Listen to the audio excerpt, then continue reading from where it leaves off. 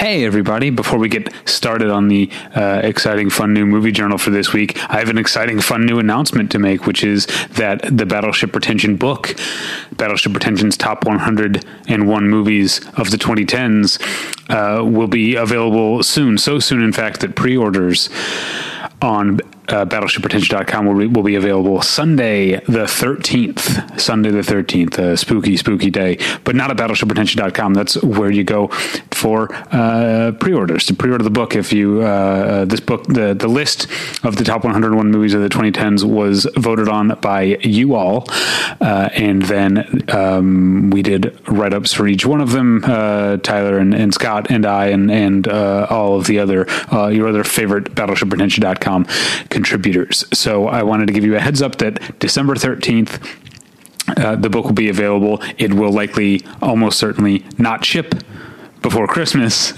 in case that's what you're wondering. But if you wanted to give someone a confirmation email for Christmas, we can make that happen on Sunday, December 13th, or thereafter. So that's the announcement. Head over there on Sunday, and until then, enjoy the movie journal.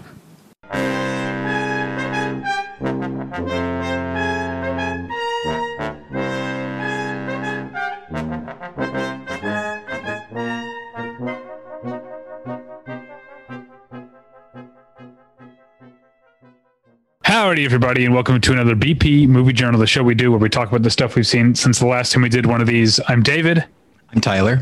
Now, Tyler, normally the sound we have to contend with is that infernal ice cream truck in your neighborhood. But right now, the fucking fuzz is looking for somebody. There's been a helicopter in my neighborhood with a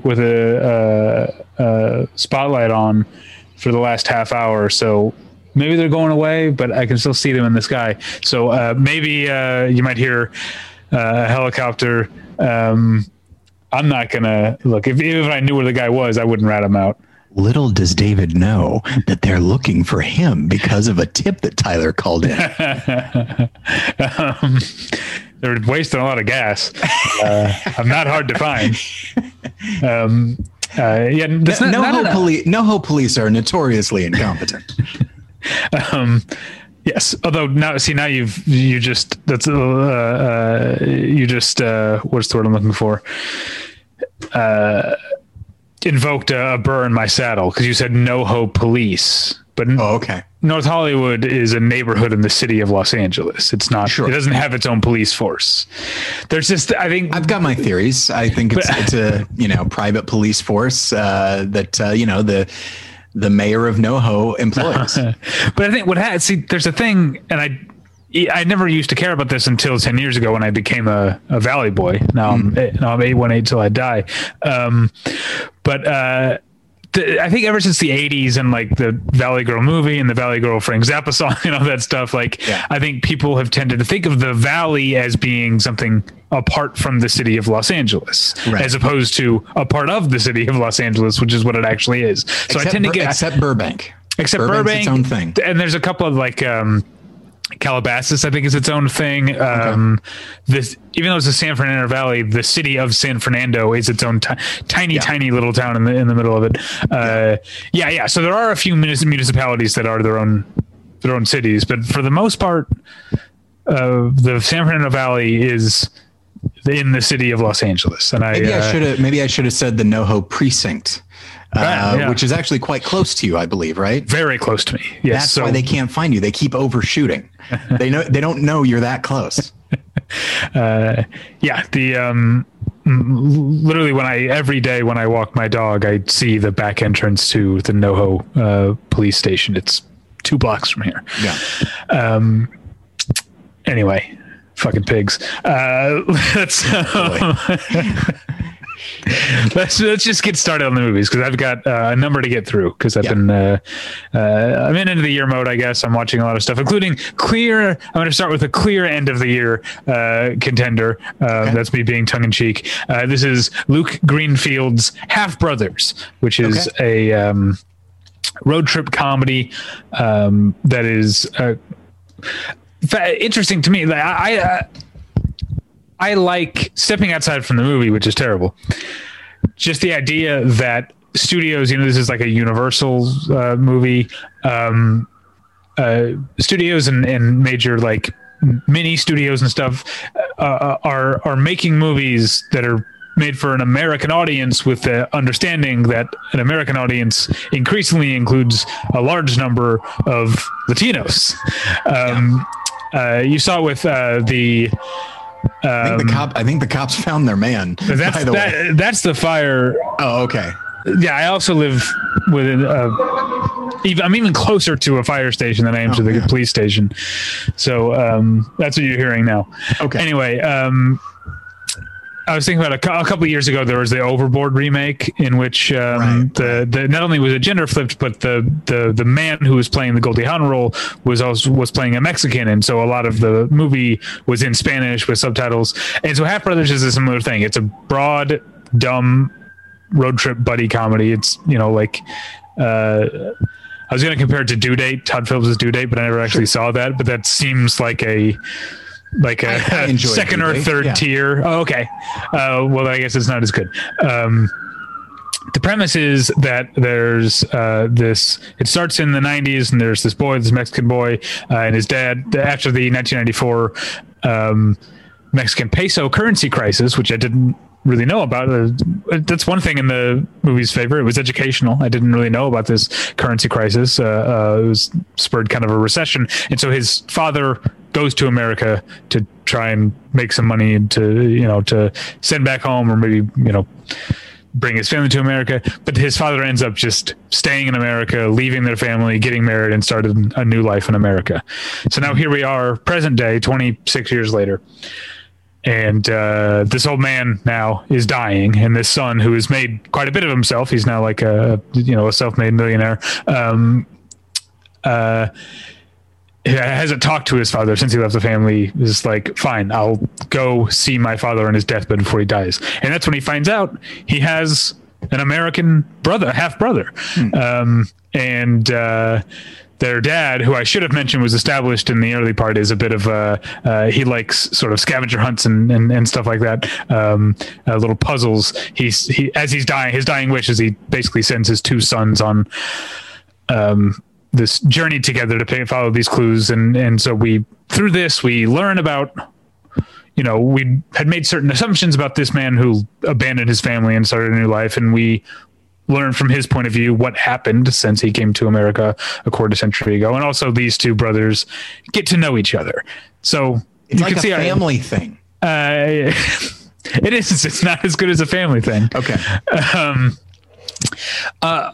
And so you see that a lot of this stuff kind of writes itself, and it's not necessarily a bad thing. Sometimes certain narrative structures work for a reason, and there are things that work in this, but it's a comedy and it's not funny, and that's the main problem, is that comedies that are not just not funny but unfunny are among the most difficult things to watch. And I would say the biggest problem, unfortunately, is the American half brother, who is essentially, speaking of Todd Phillips movies, and speaking of Zach Galifianakis, he's essentially like Zach Galifianakis in The Hangover, except he's not funny. He's just all the obnoxious parts. Okay. And so the movie seems to think that obnoxiousness is comedy. Sure. When really it just gets old very, very quickly. The rest of the cast includes, unfortunately not on screen together, but Jose Zuniga and Vincent Spano, who were both in Alive, which I watched so much. I watched Alive many, many times as a kid. Weird kid was I. What an odd movie to latch on to. But I was hooked as a kid by the plane crash sequence, which probably still holds up. I don't know. It's been a while since I've seen it, but I think probably still holds up. And then I'd get suckered in and I'd watch the whole movie. So I've seen Alive at least a half dozen times. So it's fun seeing those two actors. Although again, they don't share any scenes together, unfortunately. Right. But yeah, I've gone on too long. You can read my review. It's the movie, but the movie does have, it's weird. Like I mentioned, the currency crisis. At each stop along the the route the movie seems to have a sort of a different facet of the immigrant experience through these flashbacks to their father's, younger man days, a different facet of the immigrant experience to shine a light on. And those sequences, like, I think are actually really interesting on their own, but clash completely with the tone of the rest of the movie, which is like it's like a tamer dirty grandpa type of like raucous comedy. They also steal a goat at one point and spend the rest of the movie with a goat. The goat is the best cast member in the entire movie. Sure. And that is very Hangover-esque and very Due Date-esque. Yeah. So it feels like that. Can't really recommend it. What I can recommend, and I believe is, I'm so bad at these. Tyler, I try to that I have this thing where I don't want to feel like I'm out of touch. Yes, I'm aware of that. But when there are technological changes, I am kind of a slow adapter. Because I have trouble. I just have trouble adjusting. Sure. I couldn't, going back to the, when we started, I couldn't really when you were telling me what podcasts were, I couldn't really wrap my head around the idea of a radio show that you could listen to at any time, which now that I say it makes sense, but I couldn't until I started actually engaging with them. So That said, I cannot wrap my head around how movies are released now, where they're doing this this is in the theater, but then 2 weeks later it's on VOD, and I keep thinking that everything is just on VOD immediately. Sure. Yes. And I can't I can't train myself to learn how movies are being released, if that makes sense. Well, I don't think you're alone in this. I think the distributors and the studios themselves are a little bit confused. So a movie that I think you can watch on Amazon Prime now, but maybe you can soon, is the new film from Julia Hart, I'm Your Woman. And I love this movie with a capital L. I think, Tyler, you would dig it immensely as well. Rachel Brosnahan, the marvelous Mrs. Maisel.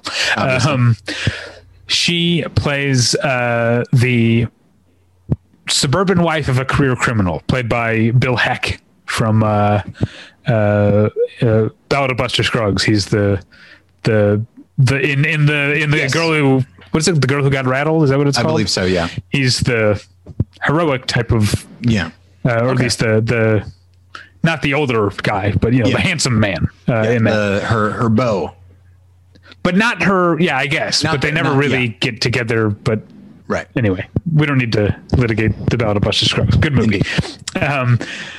So she doesn't really, she knows he's a career criminal. She's not in the dark about that, but she doesn't actually have any idea what he does when he goes and says, I'm going to be gone for the next couple of nights or whatever. So then, and they have an infant son. And, then one night, one of his business partners is,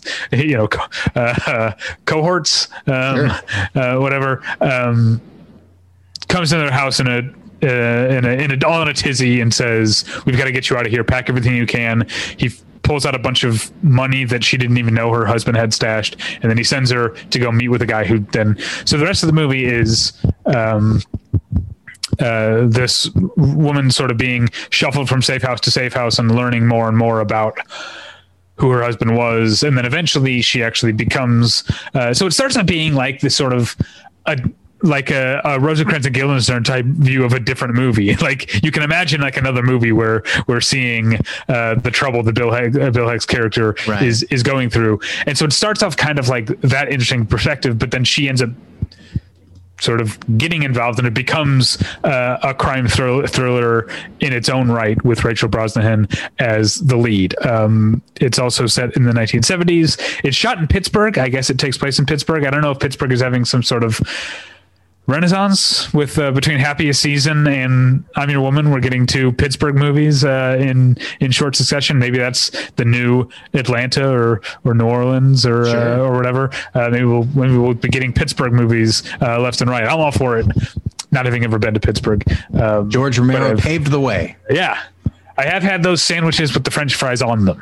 That's a Pittsburgh thing.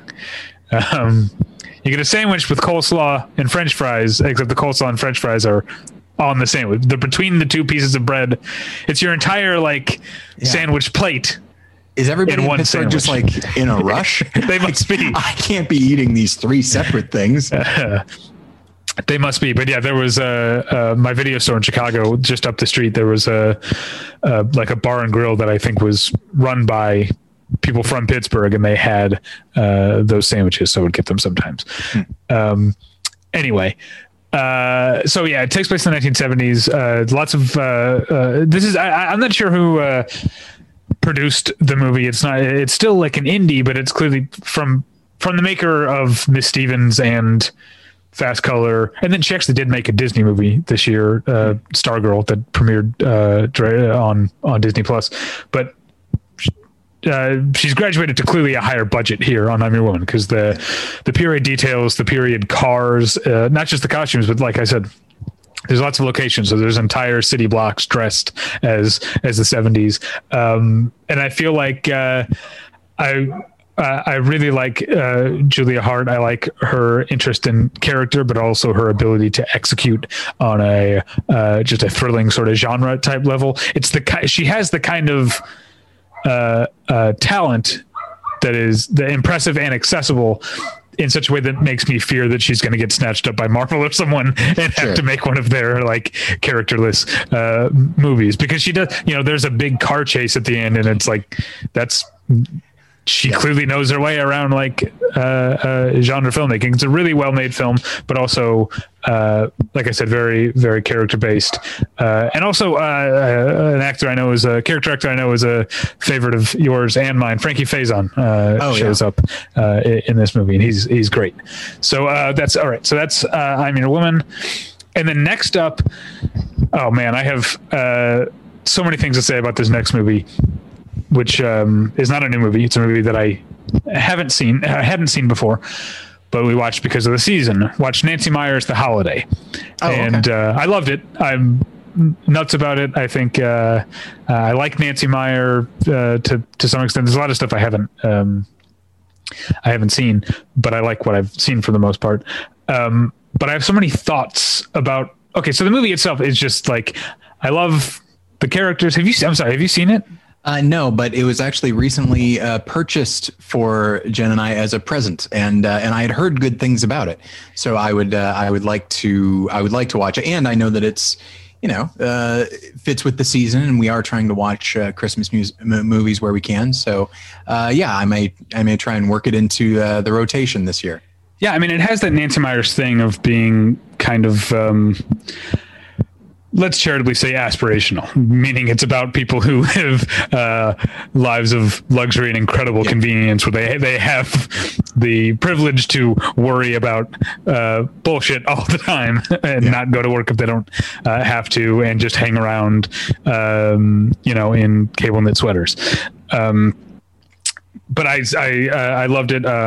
Jack Black is an unconventional, like, romantic comedy type of lead, but I buy, of the two romances in the movie, I definitely see what Kate Winslet and Jack Black's characters see in each other more than what Cameron Diaz and Jude Law's characters see in each other, other than them both being as attractive as Cameron Diaz and Jude Law. Yeah. That probably goes a long way. It's like it's like you're chatting with someone at the bar or whatever, and you find out you have something in common. You're from the same city or whatever. Cameron Diaz and Jude Law are like, oh, you're incredibly attractive and I'm incredibly attractive. We probably have something to talk about.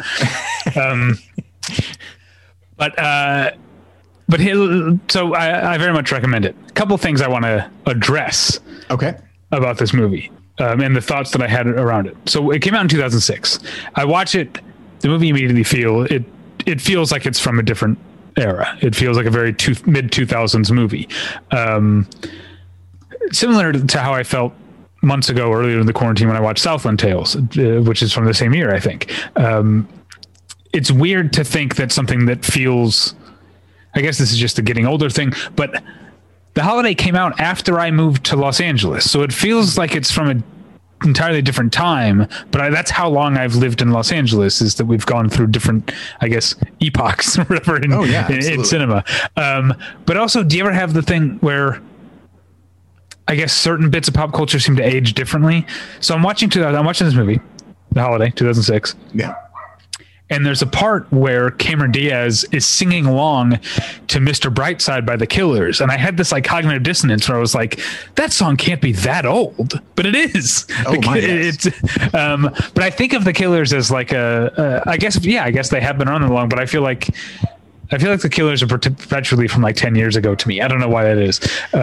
So it was weird to be like watching a movie that felt old and then hear a song that I didn't think was that old, but it is. What is it?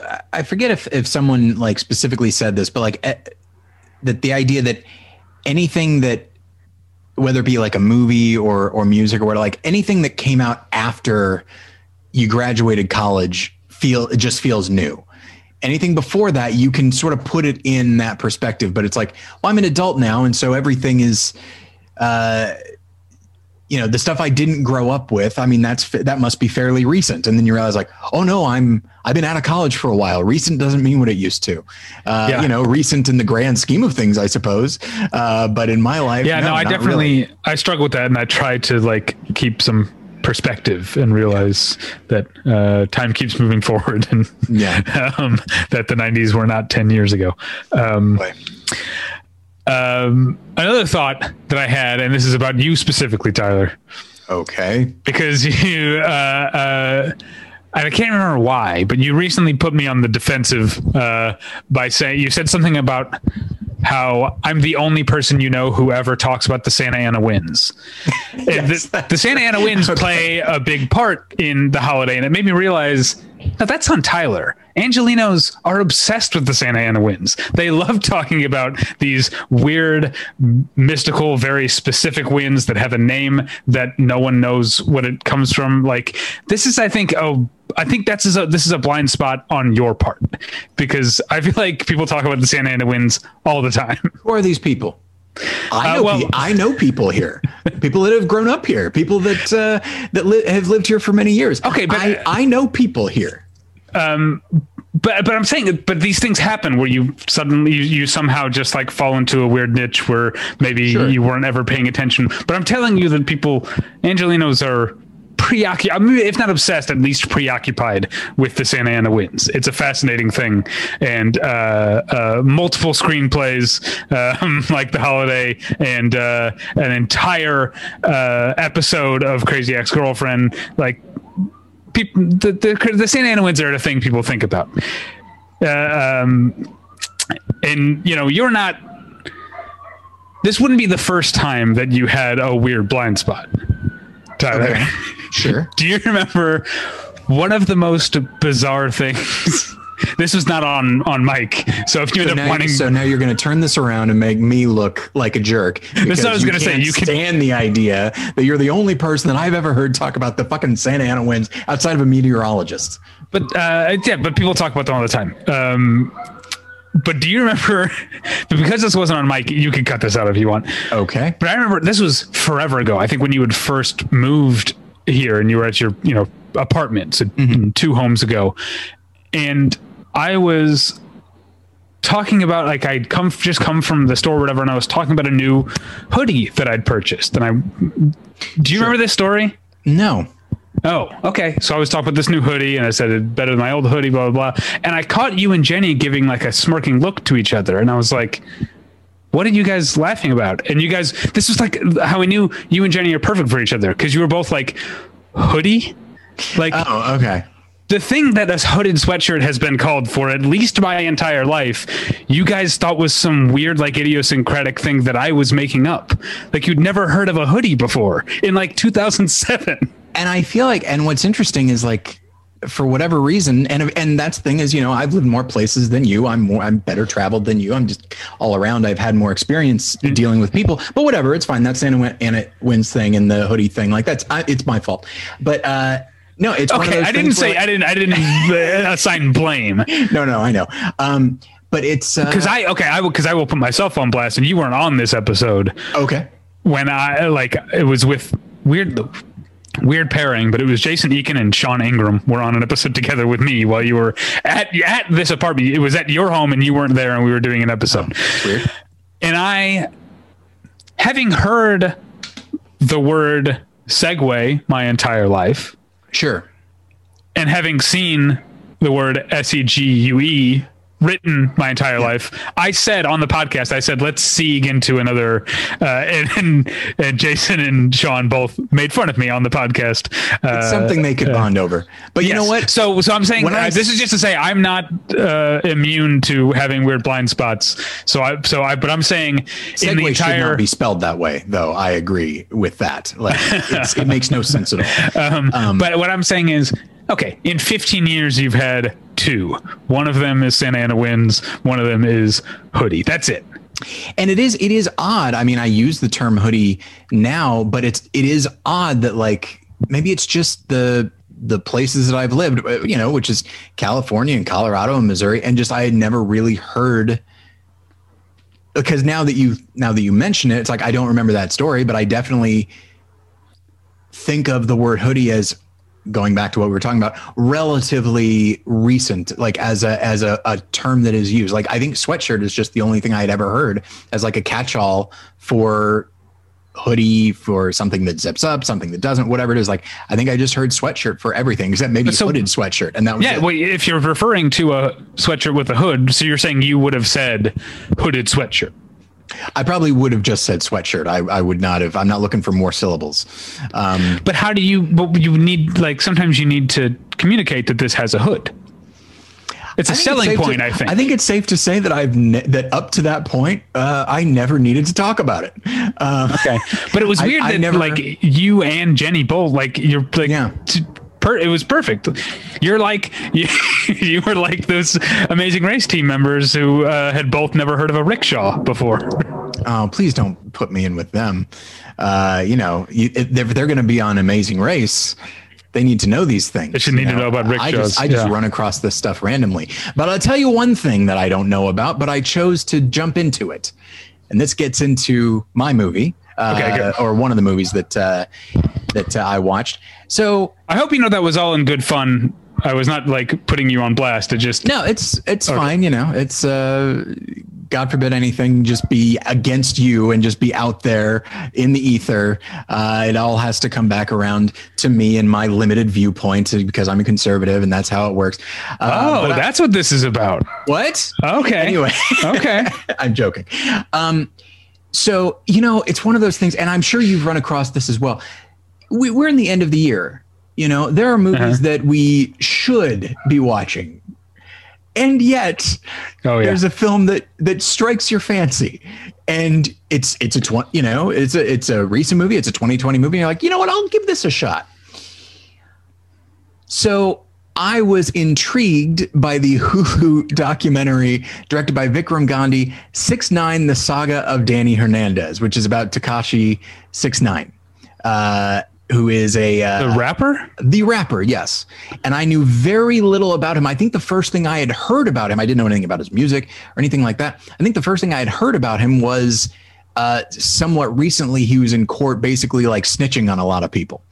And see, I think this is returning things around. I think you, even before watching this documentary, knew more about Tekashi 6ix9ine than I did. Yeah, I mean, I don't think I even in the moment, because, you know, he has tattoos all over his face. And so like seeing that person in a suit, you know, in a courtroom setting, like I saw images of that and then people saying like, oh, so-and-so snitched on people. And it's like, I don't even know who this is, but the image struck me.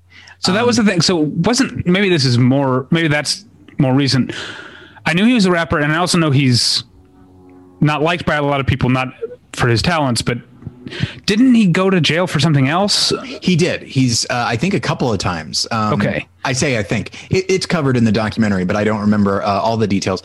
Okay. So it's about this guy who, the film is not that particularly good. It's informative, but only in sort of the most superficial way. I was curious about, I'd seen a trailer for it, and I was curious about it because like, oh, this looks like it's going to be an interesting perspective, because it's a guy who got famous. Like his and other people say this in the documentary, his primary talent is knowing how to use the internet, and knowing how to like utilize Instagram and YouTube in order to like maximize views, which often means, you know, like he didn't care why people were watching his stuff as long as they were. A view is a view, and that's all that really matters. And so he would say really inappropriate things, and so he was kind of a troll, but he did write his own music, and his songs were very popular with some people. And then it's just so much about his persona is manufactured. And after a certain point, he decided to manufacture being part of a gang, the Bloods specifically, and decided to back that up by becoming part of the Bloods. And that led to racketeering charges. And that's where the snitching came from. Okay. And so the documentary just kind of, and he's young, he's like 23 at this point. So it just covers like all of this, the weird way that his life unfolded. And so the film really, more than anything, you can tell that the director is trying to sort of take this one story and make it about like the modern day and the role the internet plays in our lives and that sort of thing. But in doing so, he also, I think, despite interviewing a lot of people and incorporating interviews with Danny Hernandez, it seems thorough, and yet you really don't have all the stuff that happened, but you don't really know why. Mm-hmm. So the director starts to sort of hypothesize why. And in doing so, you can tell it's not even so much that he's reaching. I think it's a fair assumption that his conclusions are probably correct, at least in a broad sense, but just the way that he gets there, it just feels like he so badly wants to arrive at a certain place that he's sort of forcing it. And so I think the film is it feels incomplete. It somehow feels rushed, even though it's fairly thorough. And I was hoping that it was going to be a really interesting portrait of this kid, basically, who just was so eager for attention and fame that he found himself falling in with a very bad crowd. Not to suggest that he is free from blame or responsibility, but that, or I wanted it to be this larger, exploration of the impact of the internet on a younger artist or whatever. And it tries to be both of those, but doesn't really go far enough in either way. So the film does wind up being, mildly interesting, as a portrait of this person that I have no connection with at all.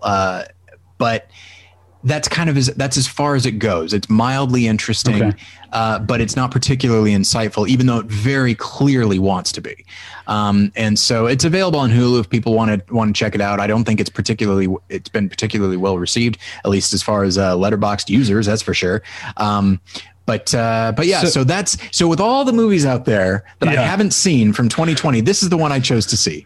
It's criminally, it's focused mostly on the gang thing. Because sorry, I looked him up. I know I get on your case for looking up the movie I'm talking about while I'm doing it. But I was like, what did I hear? But before that, there was domestic violence, and there was a thing with like a naked 13-year-old girl in a video, and some other things. That's what I had heard. I think it does cover all of that, and I think he did. I think he went to jail once, I think for the girl, or he might have been on probation. I don't remember exactly, because he was young as well. So yeah, there's a lot going on. Like he's not a good person by any stretch of the imagination. I don't mean to suggest that, he's this innocent kid corrupted by other people. No. He made a lot of horrible choices and probably should have spent a lot longer in jail than he did. All right. Well, I guess I'm up next. I will discuss. I keep forgetting to pull up the directors' names, but I watched a brand new movie called Farewell Amor, AMOR. Yeah. Okay. So directed by Ekwa Msangi, and it takes place in New York City. It's about an Angolan family. The father had 17 years before left Angola, right after the civil war in Angola ended, come to America to try and get things set up for his wife and then infant daughter to come live with him. It took him 17 years, but his wife and daughter, whom they've been speaking on the phone, FaceTiming regularly, but they haven't actually seen each other in person in 17 years. And now they're coming into his life that he's made as a cab driver in New York City. The thing they sort of have in common is that their daughter is very interested in dance. The father and the mother, when they were young in Angola, met by dancing together. So it's kind of a dance movie in its at least outlook, but the problem is not enough dancing. There's very little actual dancing in this movie, which feels like a bad move. Yeah. I wanted to see more dancing. There's the movie's sort of cleverly, like, I don't know if it's clever, but it's got a scheme to it in which it first we see his story, then we see the daughter's story, then we see the mom's story, and then the last sort of act or whatever, they sort of come together. The problem is that some of the stories are more interesting than others. But I'm not going to go into too much detail. You can read I was going to say you can read my review. It might not be posted by the time you're hearing this, depending on when I posted it and when I post this.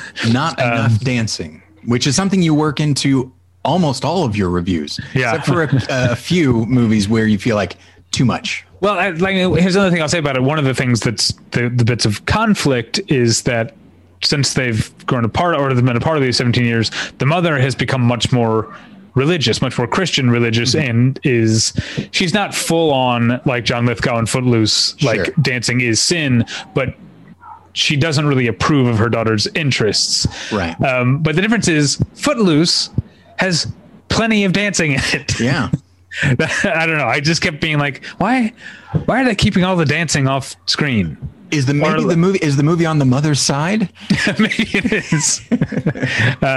All right. Next, I watched the new movie from John Patrick Shanley, who made Joe versus the Volcano and Doubt, but I never saw Doubt. He made Joe versus the Volcano. It's called Wild Mountain Thyme. Thyme. It's named after an old, I guess, Irish song that the characters sing in the movie. It stars Jamie Dornan from The Fall and 50 Shades of Grey, and Emily Blunt.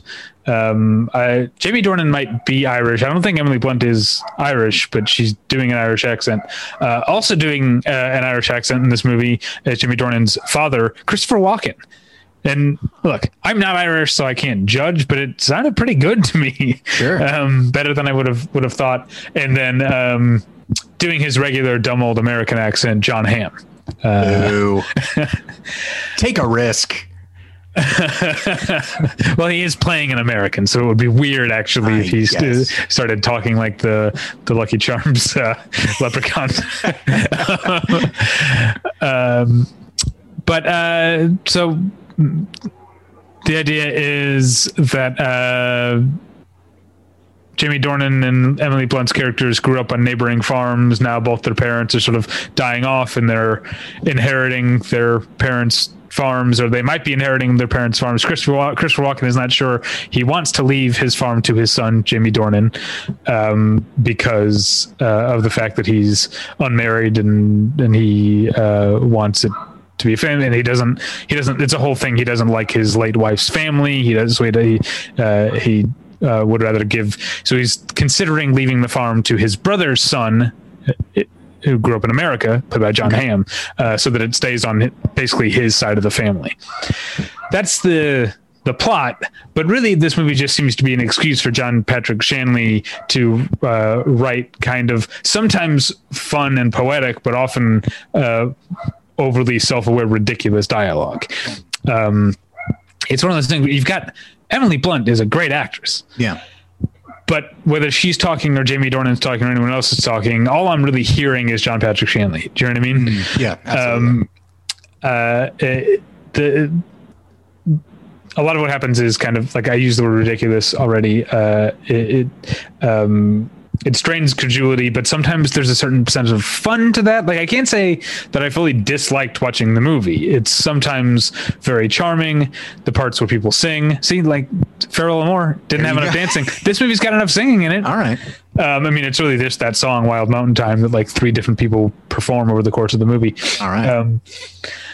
The movie definitely has its charms, but it does feel like, and John Patrick Shanley was is a playwright, and it definitely feels like the later work of a celebrated playwright who's so into his own, or her, but in this case his own reputation as a writer, that is just like, I'm sure John Patrick Shanley feels he could do no wrong with what he's saying. It's a little bit too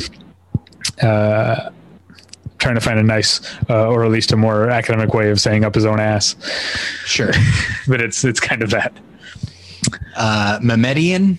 I don't know. Like after a certain point, like, I mean, the same thing describes David Mamet. And even when I enjoy his movies, like the way like you said, everyone sounds like John Patrick Shanley. You know, you watch stuff like something like Spartan, a movie I adore, but nonetheless, like when the characters are speaking, it's like you're speaking another language, but it's still English.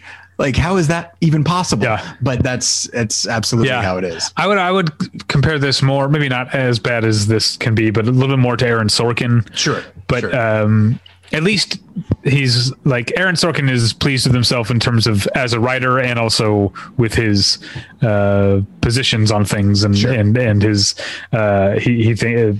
Aaron Sorkin doesn't just seem to think he's writing great dialogue. He thinks he's changing the world with every with every monologue. John Patrick Shanley doesn't quite go that far.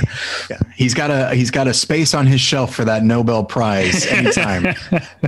All right, and then third up for me is the newest Small Axe film. So another Steve McQueen film called Alex Wheatle.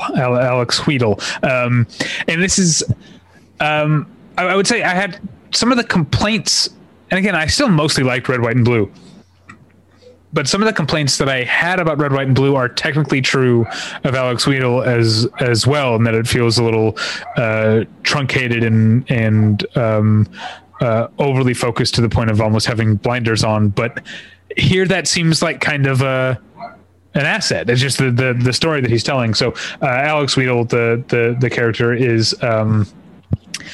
he's a black Englishman, but he was raised in an orphanage in Surrey, not in London, among, raised by white, I guess, foster parents or whatever, among all white kids. And now he's an adult and he's moved to London and he's moved into the neighborhood, a neighborhood full of, he's meeting other black people and en masse for the first time. And not only other black people, but London, an urban setting as opposed to, I don't know, I'm sure Surrey has its rough streets and stuff too, but it's a new experience. He's obviously, he is a black man, but he doesn't fit in with the culture at first, but he's taken under the wing of a neighbor and sort of soon becomes obsessed with a lot of the Small Axe films.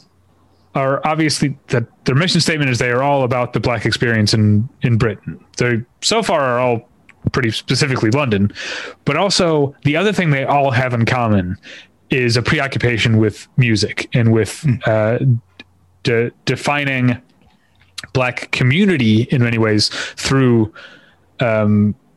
shared musical language, musical taste, musical knowledge. And once again, true to form, Alex Wheatle is the same thing. This ends up becoming his way in. He falls in love with reggae. He already likes reggae, actually, that before he comes to London. That's kind of what spurs him on. He ends up building his own sound system, which he's like a party DJ. This is a whole other culture, Tyler, that there's a movie from 1980 called Babylon that is about this, and luckily I've seen that movie, so I understand a little bit about this culture of you're a party DJ, but you also are an MC, and you have your own speakers, and there's a sort of competition to see who can have like the best, loudest speaker sound system. Anyway, it's this whole so he becomes a part of that, and then this isn't a spoiler. He eventually goes to prison. It's not a spoiler because that's the framing device. But it's and I feel like a hypocrite can sort of docking points from Red, White, and Blue for doing the same thing of ending before it feels like the story in a traditional sense starts. But that's what's kind of great about, like, there's a more traditional movie about this person to be made in which the move to London is the first act, and his prison experience and the fact that his cellmate is a very well-read believer in black nationalism. Maybe I'm not sure exactly what his how to describe it, but he's a black intellectual, and so he starts reading and stuff. And so there's a more conventional movie to be made about, like, that then goes into the third act where it's like these formative experiences turned him into. But the movie just kind of ends when he gets out of prison, and we kind of get to, I guess where he goes from there. And like I said, that same approach didn't entirely work for me. Left me a little cold with Red, White, and Blue. I really like it here. So, movies are. It's not a science, Yeah. Sometimes things work and sometimes they don't. They work. I definitely recommend Alex Wheatle. I think Lovers Rock is still my favorite of the Small Axe movies. I have yet to watch Education, which is the final one, but Alex Wheatle might be second to Lovers Rock. Okay. I don't know. Mangrove is also really good. But all right, it's your turn. All right. So this is a rewatch, a film I haven't seen in a couple of years when I saw it in theaters. As you know, Jen and myself, we are working our way through the Star Wars movies in the order of events. Mm-hmm. So we watched the prequels, and then this past week we watched Solo: A Star Wars Story, directed by Ron Howard. Eventually, have you seen it? I forget. Yeah, I liked Solo. I'll say this. I think when I first saw it, I didn't love it. I think I was turned off by the amount of fan service in it, but watching it again, like, once you know that's there, you can kind of just put that to the side and just watch the film as is. And I definitely liked it a lot more this time. I liked Alden Ehrenreich's performance the first time I watched it, but I really appreciate what he's doing here, that he's really not trying to do a Harrison Ford. He's trying to evoke Han Solo as played by Harrison Ford and just trying to avoid Harrison Ford in general. Mm-hmm. I really like his performance. And then one thing that I really was struck by is just how much action there is in this movie. There are a couple, like, quieter moments where characters are kind of getting to know each other. But for the most part, it's like one sequence after another. And it's kind of and it's really well done. I forget how solid a director Ron Howard can be, and how reliable he can be when doing something like Apollo 13 or Rush, like something that requires, like, a very high octane, kinetic kind of thing. And so there are so many sequences and different types of sequences in this film that are very thrilling. Jen was really enjoying. She hadn't seen it before. She was really enjoying herself. Seemed very genuinely engaged in what was happening. And then, frankly, it's possible that one of the reasons that I like it now is that I just watched the prequels, and so there's a moment you may recall where one of the standard lines of the Star Wars movies is I've got a bad feeling about this, and there's this moment where Han is about to fly the Millennium Falcon into a very dangerous place, and he says I've got a really good feeling about this, and obviously it's a play on this other thing, but they sell it 100% and they make it into a character thing, that this is a very dangerous thing, but this character is so cocky and maybe a little bit oblivious that this is the kind of thing he would say. And so it winds up working on a couple of levels. And when you see how poorly George Lucas himself used that line, I remember you calling that out. Prequels, yeah. Absolutely. You come to realize that, like, there's more going on in Solo than I remember initially. And I think there's more going on than just the fan service, which I think distracted me a little bit at first. But now, as far as like the characters and some of the action sequences, I definitely liked it a lot more this time. I think it's a really, really fun movie. Yeah, I like Woody. Yeah, he's great. And yeah, I'm glad you mentioned the action set pieces. They're what I liked about the movie, and I think the trick, Tyler, as I've learned, to not being bothered by fan service is to stop caring about Star Wars to the point where you don't even notice it. And so I was able to just enjoy the action sequences. Obviously, the opening train heist is super cool, but I think my favorite is the sort of escape type scene right before the Kessel Run scene. You know what I mean? Yeah. Oh, it's great. That's a very cool sequence. Yeah. All right. Moving on, I will talk about this one very briefly because it is unfortunately terrible.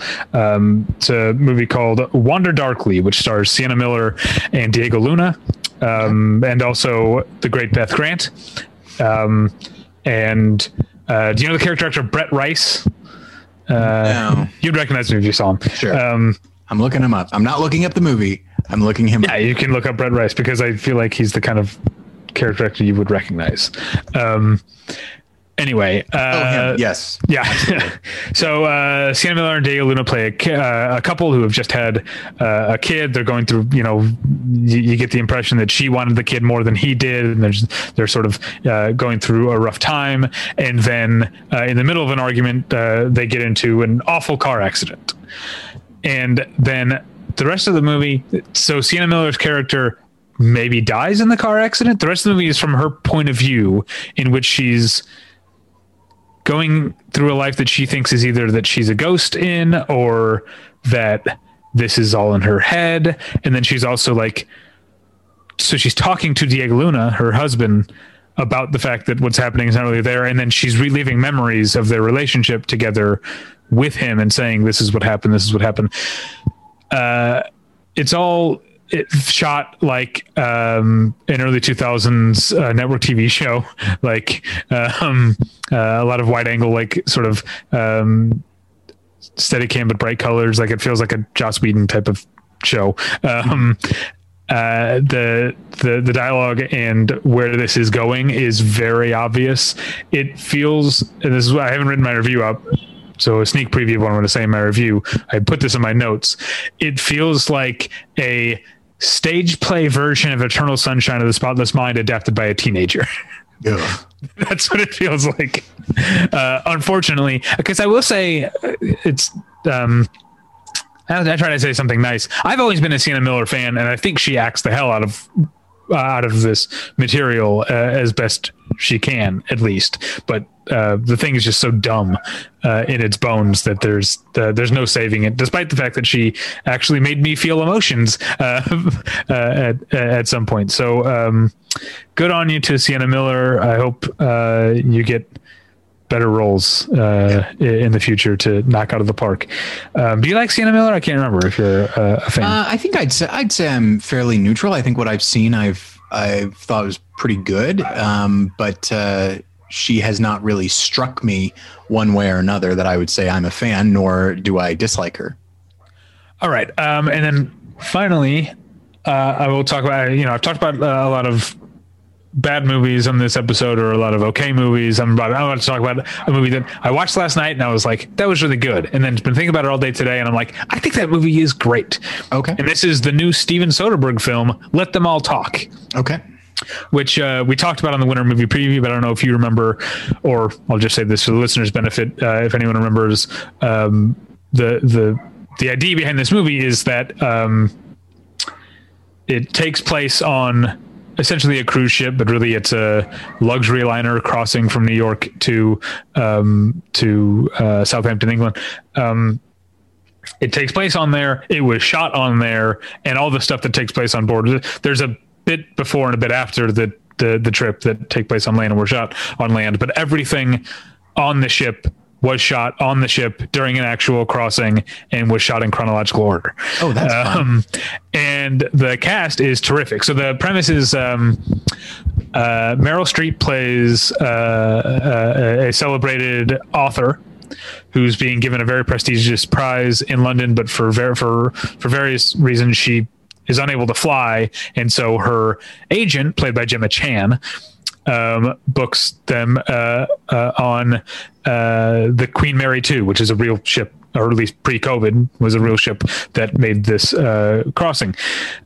But she ends up getting the tickets for free because because Alice is her name, agrees to give a talk on board the ship during the crossing, and she's allowed to bring across some friends. So she brings the only family she's close to, her nephew, played by Lucas Hedges, and then she plays her two best friends from college, whom she hasn't seen in over 30 years, played by Candice Bergen and Diane Wiest. Oh, wow. So, how about this fucking cast? It's a great cast, yeah. I mean, and so it's, there's drama that goes on about what Gemma Chan's character has some ulterior motives as the agent, and then Meryl Streep's character wants to reconnect, and Candice Bergen's character is maybe carrying some. There's plenty of drama to be had, and you'll find that there's also plenty of comedy. The movie's very funny. Plenty of that I won't really spoil. What I really want to talk about is the bizarre experience of watching Let Them All Talk right now, because Steven Soderbergh is a filmmaker who makes movies at this point so just according to his own cognizances or whatever, according to his own whims, that, and this is something we talked about with Scott Nye on the show a while back, how I think it was back when we were doing that episode with Scott about how movies are no longer culturally important in the way that they used to be. Sure. And part of the problem is that people, especially mainstream filmmakers, seem to have a tough time making movies about the here and now. And in some ways, Let Them All Talk feels like it was made now, which it was. It feels completely of the moment. But in other ways, by which I mean the fact that it takes place on a fucking cruise ship, it feels like a relic of the ancient past. Yeah. And so it's a really weird experience to watch. But there are so many conversations about, Alice is this kind of author, and Alice, did I say that's Meryl Streep's character's name?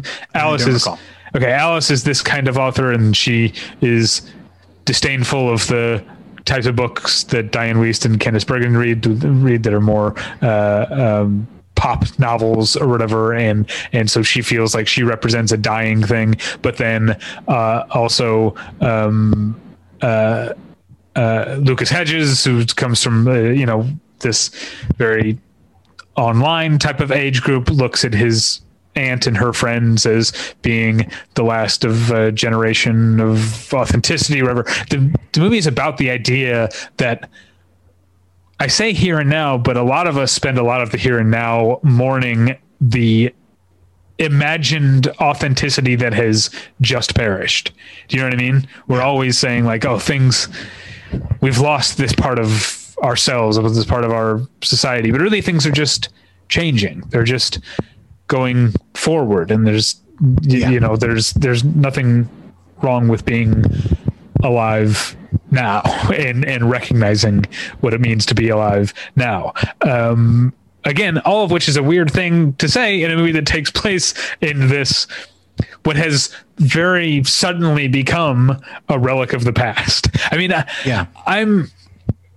I'm cynical enough about human nature to feel that cruise ships will probably come all the way back as soon as this is over, because people won't learn their lessons. The same thing about buffets. As my wife is like, I can never imagine, like, will buffets ever be back? I'm like, oh yeah, but like, people will eat at buffets the second they can, no matter, even though we all know they're gross now.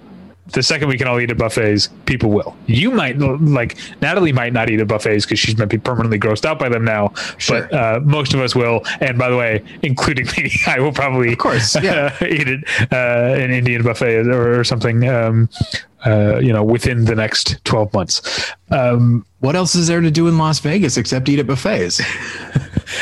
There's plenty to eat in Las Vegas. Yeah, I know.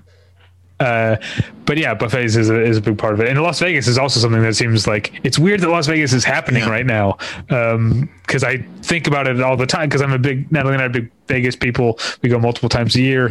Like I keep having these thoughts of like, man, I miss Vegas, but it's like, I could go. Like I could legally go to Vegas and gamble and have a Vegas weekend. I just like wouldn't and shouldn't right now. And even if you were so inclined, my guess is if you went today, it would be such a different experience. It would be probably a little bit depressing. Like oddly enough, driving around, it's not just that I'm not really hanging out with anybody. But I was, for some reason, the other night I was driving around and I was like looking at restaurants that were open, but there was nobody in there. Like so it was just for takeout and all that as it should be. But they had a patio that was empty. Everything was empty inside, and I realized like I actually find myself getting sort of energized at the notion of, even if I'm not a part of it, of people hanging out and socializing with one another and just having a good time. And so just it's a weird byproduct of COVID and the shutdowns that like when I see all these businesses and restaurants especially, which play into socializing and enjoying yourself with other people, and I see that like there are these establishments that are meant for a very specific thing and they're not being used for that, or they're being only used for only a fraction of what they're meant for. It bums me out, oddly enough. So like, you might go to Vegas, like putting aside health concerns, you might go to Vegas and be like, wow, like there are a lot fewer people here. This is great. But I think I would be bummed out. It's like, yeah, but this isn't how it was meant to be. Don't get me wrong. I don't give a shit about Vegas one way or another, but I definitely get that.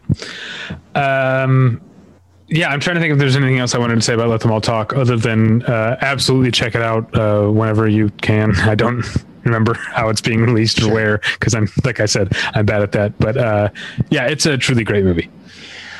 All right, so my last film is David Fincher's Mank.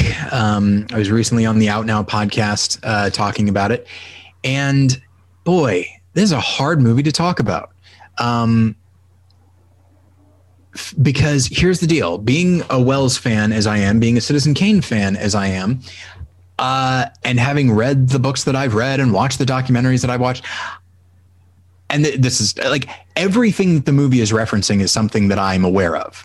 Mm-hmm. If you have not obsessed about the making of Citizen Kane or Orson Welles or Herman Mankiewicz or William Randolph, if you have not obsessively researched this stuff, you might still enjoy the movie. But like it really seems to, I think this is probably to its credit. It is assuming that you know all the players. It is assuming that you know all this stuff already. It doesn't really stop to catch you up. It just takes that sort of as a baseline and moves forward with it. It assumes that I mean, if you're watching Mank, chances are you know who Louis B. Mayer is. And it's probably a fair assumption, but it just always moves forward. And the idea that like, oh, Joseph Mankiewicz was Herman's brother, and he also would go on to have a tremendously successful career, or a much more successful career in Hollywood. So I think it just takes all that as a given, and I think that's fine. So like, I was able to follow it. But I do wonder if people who aren't as steeped in Wells and Kane lore, if they might find it a little bit boring, or at least they just be like, I don't know what this is. I feel like a lot of people are having a conversation that I was never meant to be a part of. But the film is shot in not merely in black and white, but also with that old time sensibility. Like its use of shadow is really beautiful.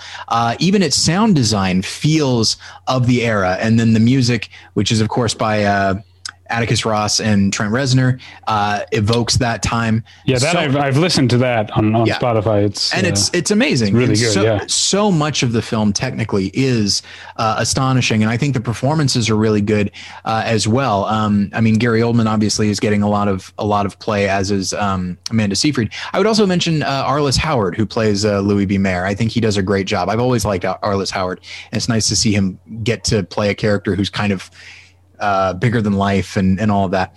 And then there's the, my personal objections to the what the film is doing.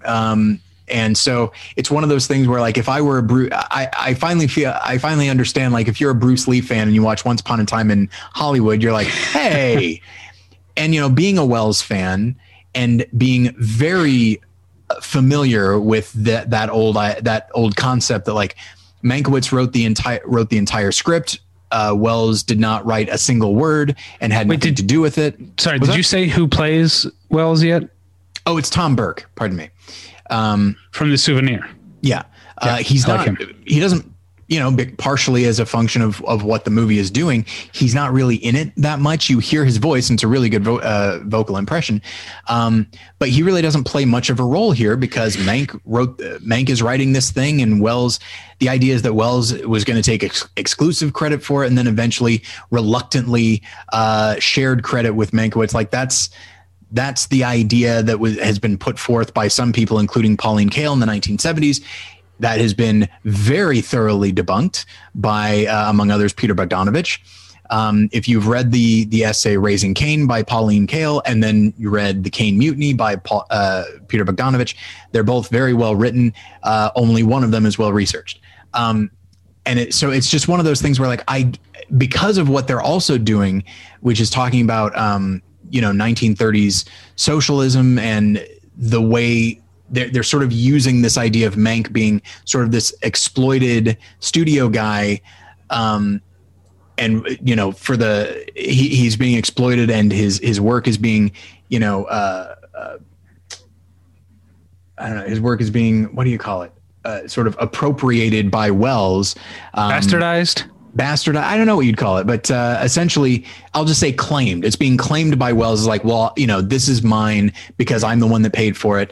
Like, so I think it is trying to use this very specific story to make larger points about, like, exploited workers and that sort of thing. So I understand what it's doing there, but it is one of those things that as a Welles fan, and again, as a Welles fan who knows the ins and outs of this, I am often very frustrated by it, I don't mean to suggest that Mankiewicz does not deserve credit. He did write the 320-page screenplay that Welles then cut down to 120 pages, changing dialogue and rewriting it as he went. So obviously Mankiewicz, like, played a giant part in that screenplay, and he gets, he's billed over Welles in that.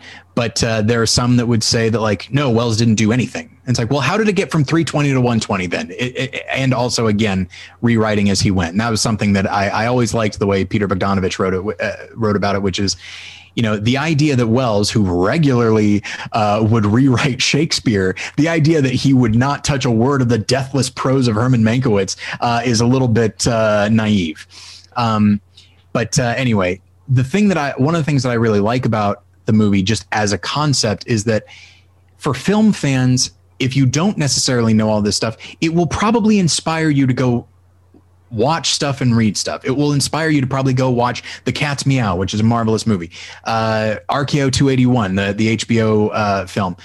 It'll inspire you to go and read the Pauline Kael essay and then the Peter Bogdanovich rebuttal. And so in that way, it really is kind of a celebration of movies from this era and just film history in general, regardless of where you land on, like, who deserves the credit. It's just it can invigorate, like, the movie lover in you to delve more deeply into this period. And so in that regards, like, I have issues with it and the stance that it's taking, but as a movie, it's still really interesting. But then, of course, it would be interesting to me because I already know a lot of this stuff. So it's a movie that I recommend, but I recommend it with a lot of asterisks, because you might be bored or frustrated by it if you go in, like, having only watched Citizen Kane and that's literally it. You might find yourself just frustrated by it. But I think it's still worth watching, if for no other reason, because of the technical aspects.